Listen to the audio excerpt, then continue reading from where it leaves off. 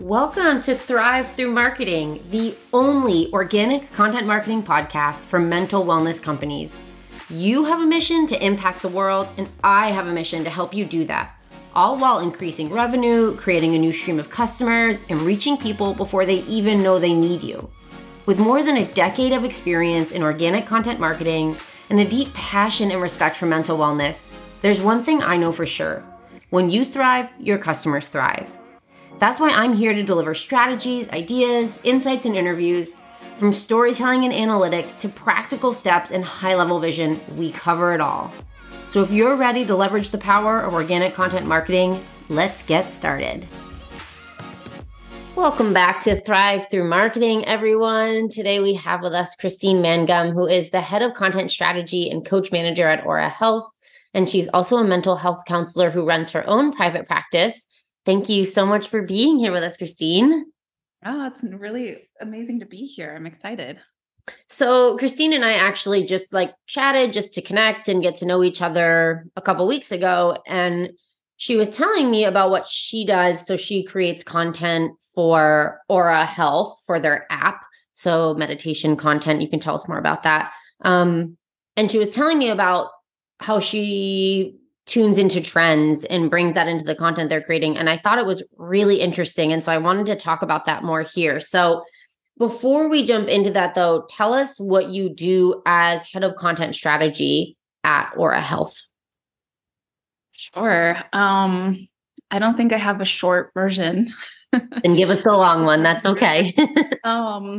Yeah. What do I do? So I feel like I do so many things. I have to be paying attention to our engineering department, what they're kind of building and how I can offer content in different ways. But I would say the main thing that I do is I'm looking to differentiate content types on our platform and how do we differentiate ourselves from other mental health apps, or rather wellness apps is a better way of putting it. They're out in the world and there's some really great ones that are we have to compete with. Mm-hmm. So that makes it really fun and challenging. And then I also manage a small team of really wonderful people who help me out with all kinds of things like managing our contracts and contracts with our content creators. And we always like to have that personal touch with them. We always want to make them feel like they're a part of our community, and that they're gonna, if they reach out, that they're gonna get a response from us and that they're being heard. And I think that's one thing that differentiates us. So we have, we're always in conversation with people, and I'm connecting with our co-founders and our data scientists and our engineers just to make sure everything is flowing as well as possible between the different departments. So it's a lot of learning. I feel like engineering is an entirely, it's its own language and It's not mine. And so that's been a challenge, but yeah, I've got my hands in all the pots. Yeah. As most marketers and content people do, we're always managing so many things at once. We truly are like the unicorns in the office, I feel like, or within the company.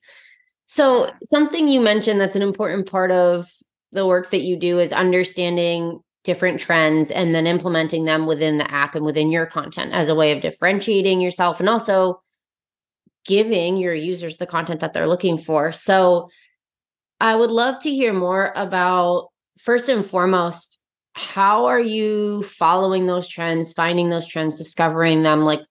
Are there tools that you use? Is it just being a part of those communities? Give us a little bit more insight there. Sure. Yeah, this one, I really try to strike a balance because as a mental health professional, I see a lot of different things that people struggle with and how they describe those things. And I see, things that are in common and things that are unique. And sometimes that even leads to themes in my practice. And I don't know if that's this is what I'm seeing, or that's what a lot of people are going through in the moment. So that might mean like right now, boundaries is a big thing in my practice. Not everybody as they're talking, it, brings us to the idea of boundaries, but it does come up a lot. And so how that translate over to content creation is where I'm like, well, maybe we need a topic on boundaries and ask our mental health professionals and our coaches, what do you have to say on boundaries? How do you teach that? And how do you talk about it? So that we can extend it to all of our listeners. And I feel very strongly about doing things partially that way because, how do I put this gently? I think, a lot of people are asking for things. Sometimes they know what they're looking for. They know what they're asking for. But a lot of times people are like, I don't really know. I just know I'm looking for something. I need something. And I'm going to know it when I feel it or when I listen to it. And then the other side of that is trying to accommodate what people are asking for. And so I'll utilize our software that we have where we can see what people are searching for on the app. And I'll take like the top 10 and think about how I can give that to them. Or if we already have a lot of content on that, like how is it visible enough? Right. Or do we need to move it around? Do we need to move it up in our rows? Like we have rows of content, or topics rather. And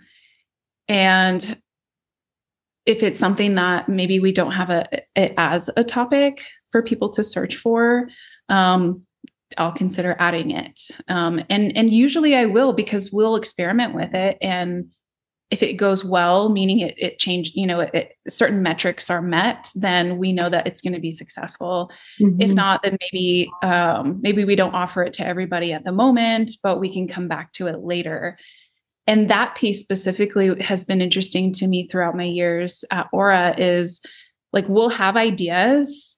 And if we throw it out there in our communities, like we have a Facebook group and we have an Instagram, and then people can just write in and let us know things. We also send out emails asking for feedback. And people might be like, yeah, I'm not interested in that.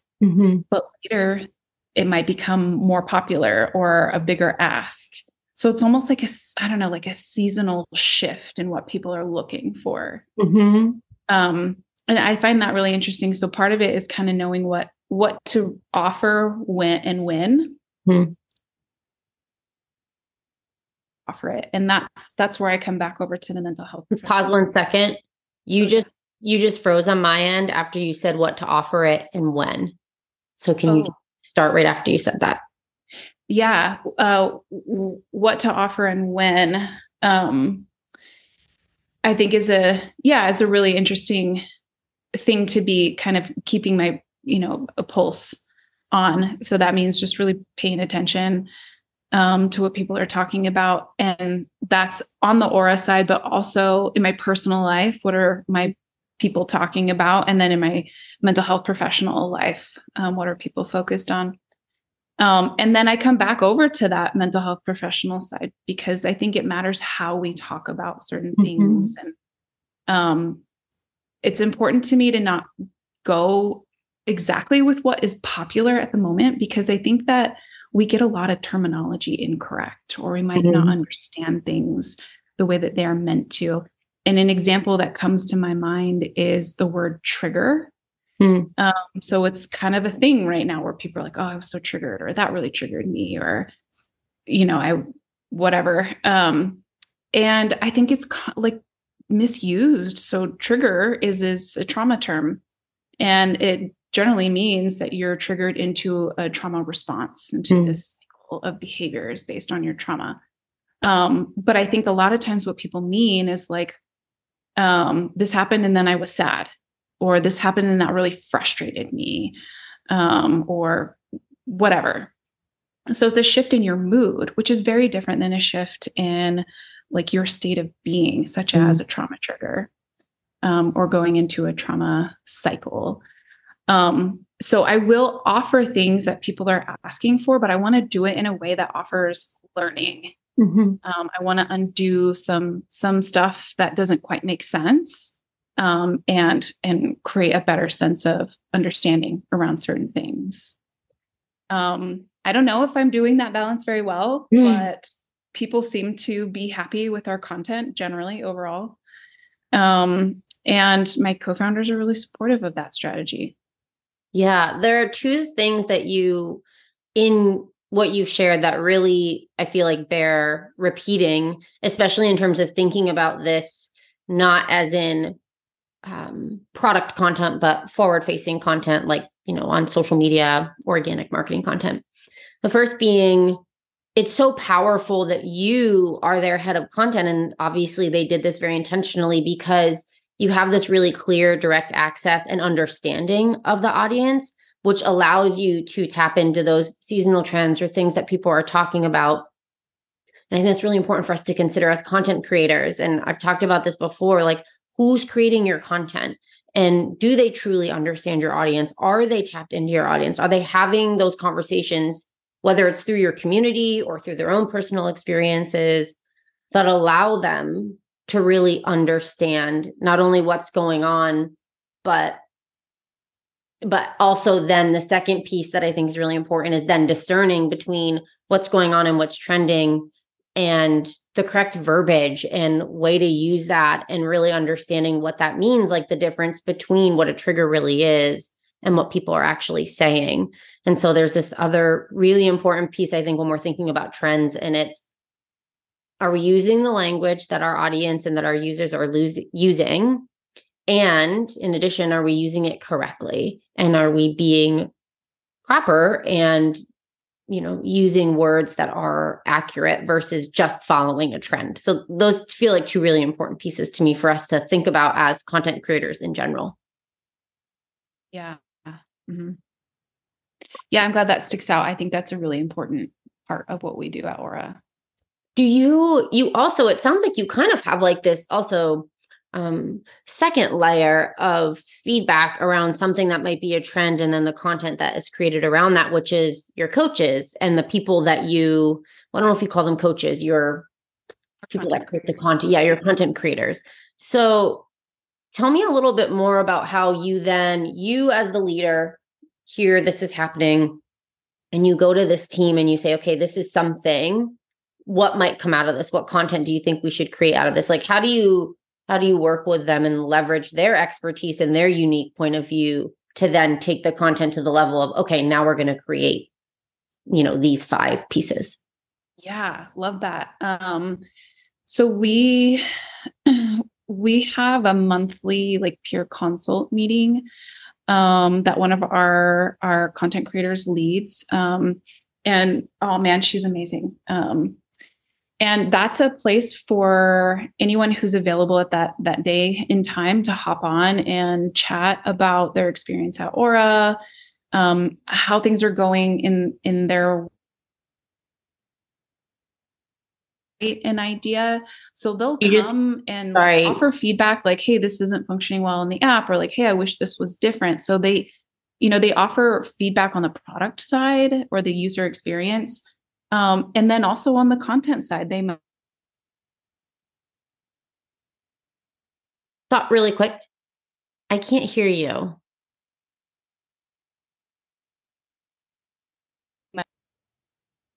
No. Oh, there you go. You're back. I'm back. Okay. Yeah. That's so weird. I don't know why your audio keeps going in and out. It just did it a second before that too, but I don't know if you heard me say that. So, it initially went out for a second when you said on the content creator side. Oh, strange. Can you hear me right now? Connected.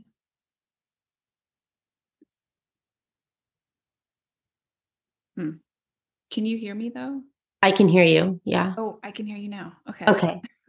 That's so weird. So we'll just have to keep paying attention. And if it's totally fine if I just have to edit sections out, but I want to make sure we don't miss anything. So, yeah. So, they'll come to that meeting and talk about their ideas, whether it's topics or for the user experience, or, as they're engaging with their listeners, they're like, hey, people are asking for more of this or more of that. So they can also connect with our listeners. We do have a one-to-one coaching product or feature on the app. So those who are one-to-one coaches, they have that direct access And they are recommending content. And so they get a unique perspective from our listeners that way. Mm-hmm. And we always ask them to like send us ideas, if there's a topic you're really knowledgeable on, or you have a lot of content on, or you have a lot of people asking for, please let us know. Like the answer is usually yes. It's going to be rare that we say no. And if I do, there's a reason for it. But the answer is always yes. We can always offer that topic, gather some content on it, send it out, see how people respond. And if it goes well, awesome. If it doesn't, we'll come back later. It's never a like complete no. And that's really valuable because our content creators are the ones who they're the reason why our app is successful. Like they're offering this wonderful content, and they have wonderful content because they are having these discussions and these experiences, and they are so knowledgeable in the topics that they offer. So it only makes sense for us to take their feedback and do something useful with it. And that has resulted in a lot of our different topics. It's resulted in different content types, and also features where we might change how the app functions for our users, because they're on there as well in engaging with the app, just to understand how it works for their listeners.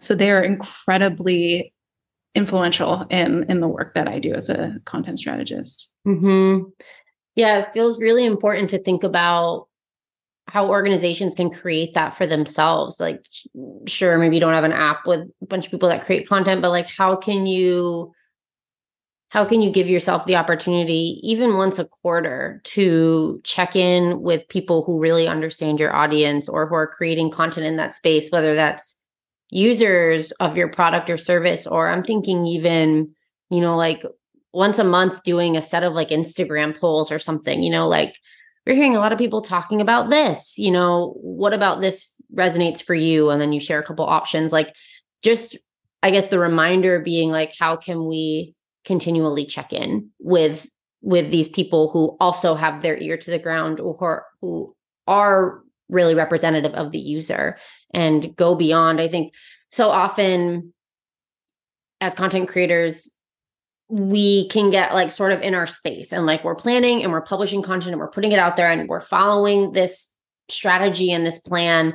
And it can be easy to forget that we have this resource out there. We can create that for ourselves intentionally, and how much that can inform our content, especially in the mental health and mental wellness space. It's just, I feel like it's more important in this space than in a lot of others to have access to that insight and that feedback around what people are talking about, what they care about, and how we can best speak their language. Yeah, totally. And that makes me think about the difference between that and just kind of like a general offering, which we can always do. I think about like our CBT content. That's like I'm offering, if it's me or another one of our psychotherapists, how they teach CBT. Like this is how I teach it. This is what I say. And then the other side, where it's listening to, what clients or listeners are saying in response to that information, or if they're asking questions or talking about it, then we have, that content that really speaks to that user, that person, that client who's trying to understand this or trying to, apply it in their everyday life. That is just so important to offer that more specific type of content, because that just becomes more useful for the listener. They get more out of it than if it's more generalized. And you sort of touched on this a little bit, but I want to go further. So you notice a trend, people are talking about something. How do you determine whether you're going to bring that into your space or not, or into your community, in your case, into the app? So one thing you said is like people talking a lot about triggers, but like understanding the difference between that and then how you want to implement that. But outside of that, like I was working with a client, and slow girl summer was like a trending thing. And we talked about it, and she's like, but like, could we call it something? Like, I feel like slow girl summer is like, like we don't work with girls, we work with women, like, and so we decided not to jump on that trend, at least not in that exact way. So how do you differentiate what you pick up and bring on and what you leave? We definitely make that same consideration. Like, okay, what's the popular term right now? Is there a more appropriate one? So that we can, for that purpose of like relearning appropriate terms and like, what is this that we're actually talking about? So I would have done the same thing with that very term, is like, can we find something more appropriate and respectful and more accurate to what we're actually talking about? And that's can be tough sometimes, because maybe the more accurate and respectful terminology is one that a lot of people won't know. And so we have to consider, if someone sees this title, are they going to be interested enough to click on it? Are they going to know enough what it is to be like, oh yeah, maybe I'll listen to what this is. Right. If it's a, maybe jargon, like someone might not understand that could apply to them, and then they're not going to tap on it to learn from it. So sometimes it's a balance between popular terminology and more accurate terminology. Yeah. And I'm thinking too of also determining, in addition to that, like, how quick of a trend is this, and is it worth jumping on? Like, Sure. Does this feel like this is relevant enough for us to like, yeah, we'll jump on for the week that it's popular? Or is it like, we're going to let that pass? Yeah, because we definitely have to think about that. So I guess as a team, like I'll think about it and I'll talk to my team about it and get their thoughts, or they'll bring an idea and I'll kind of do my little research thing. If it's a passing thing, I might just decide to come back to it later. Like if more noise is being made about it at another time, or if it's becomes something that's consistently brought up in user feedback, then I'll say, okay. But that makes me think of two things. One is CBT content. So that is a very mainstream modality.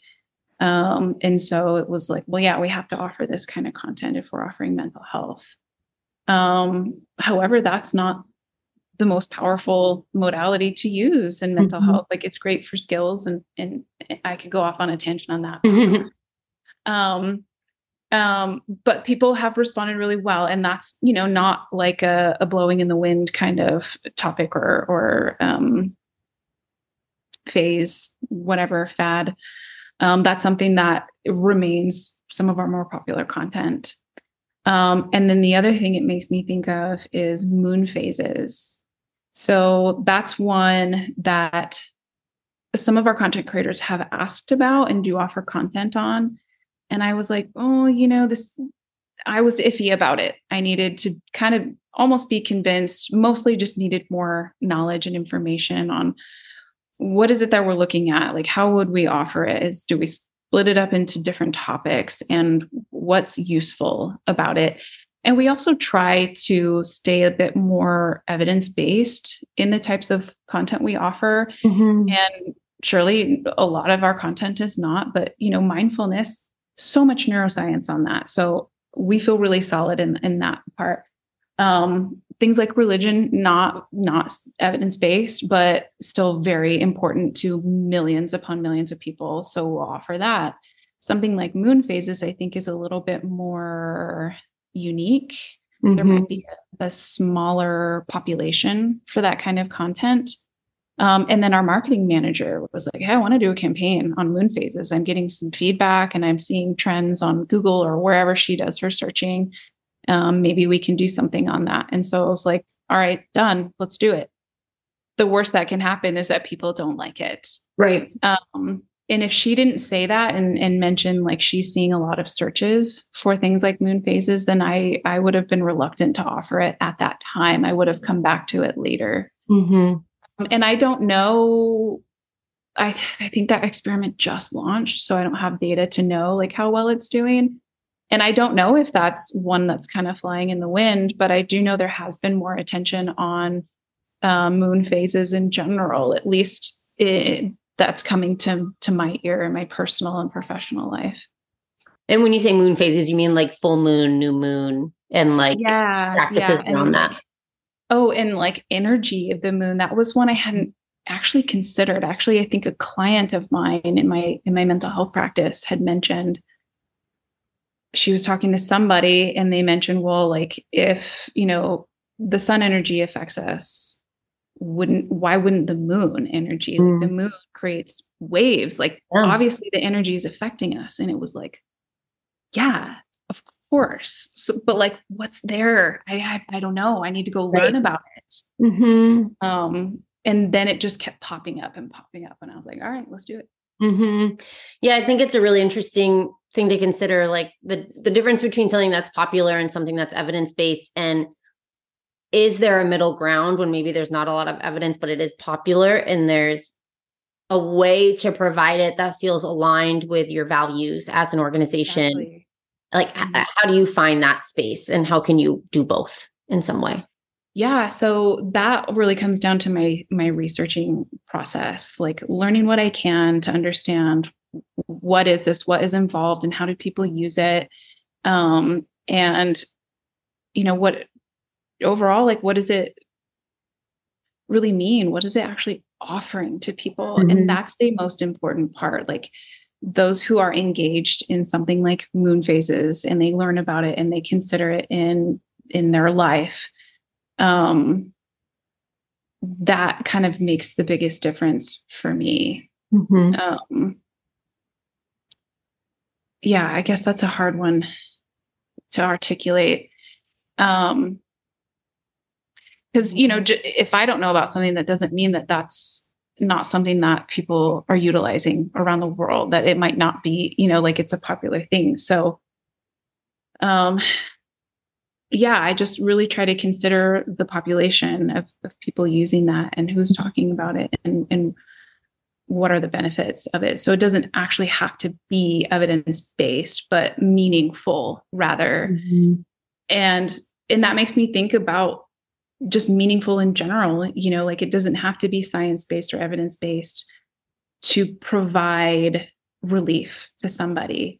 Whether you believe in moon phases and that the energy of the moon is actually affecting you, or if it feels more like a symbol or a reminder or something to ground you in your body and remind you of your values and your belief systems, doesn't matter. What matters is that it is useful and meaningful for that person. And that is something that I'll always support. Absolutely. And it makes me think about the idea too of like, what I've been thinking in my head a lot since we've been talking is this idea of like having a content board, like these people that represent your audience or your users, or that have sort of like, a thumb on the pulse in the space that you're in.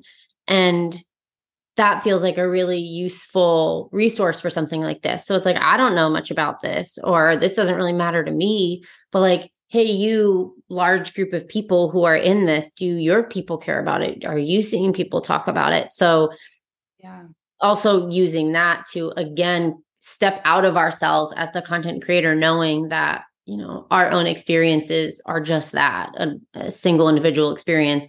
And while you work with a lot of clients, so you luckily also have a window into that. It's just, I think, just continuing to give the reminder that we are only one person. And as content creators, we, especially in the mental wellness space, we really have to be able to hear lots of different voices to understand what's relevant and what's important for our content and what we're putting out.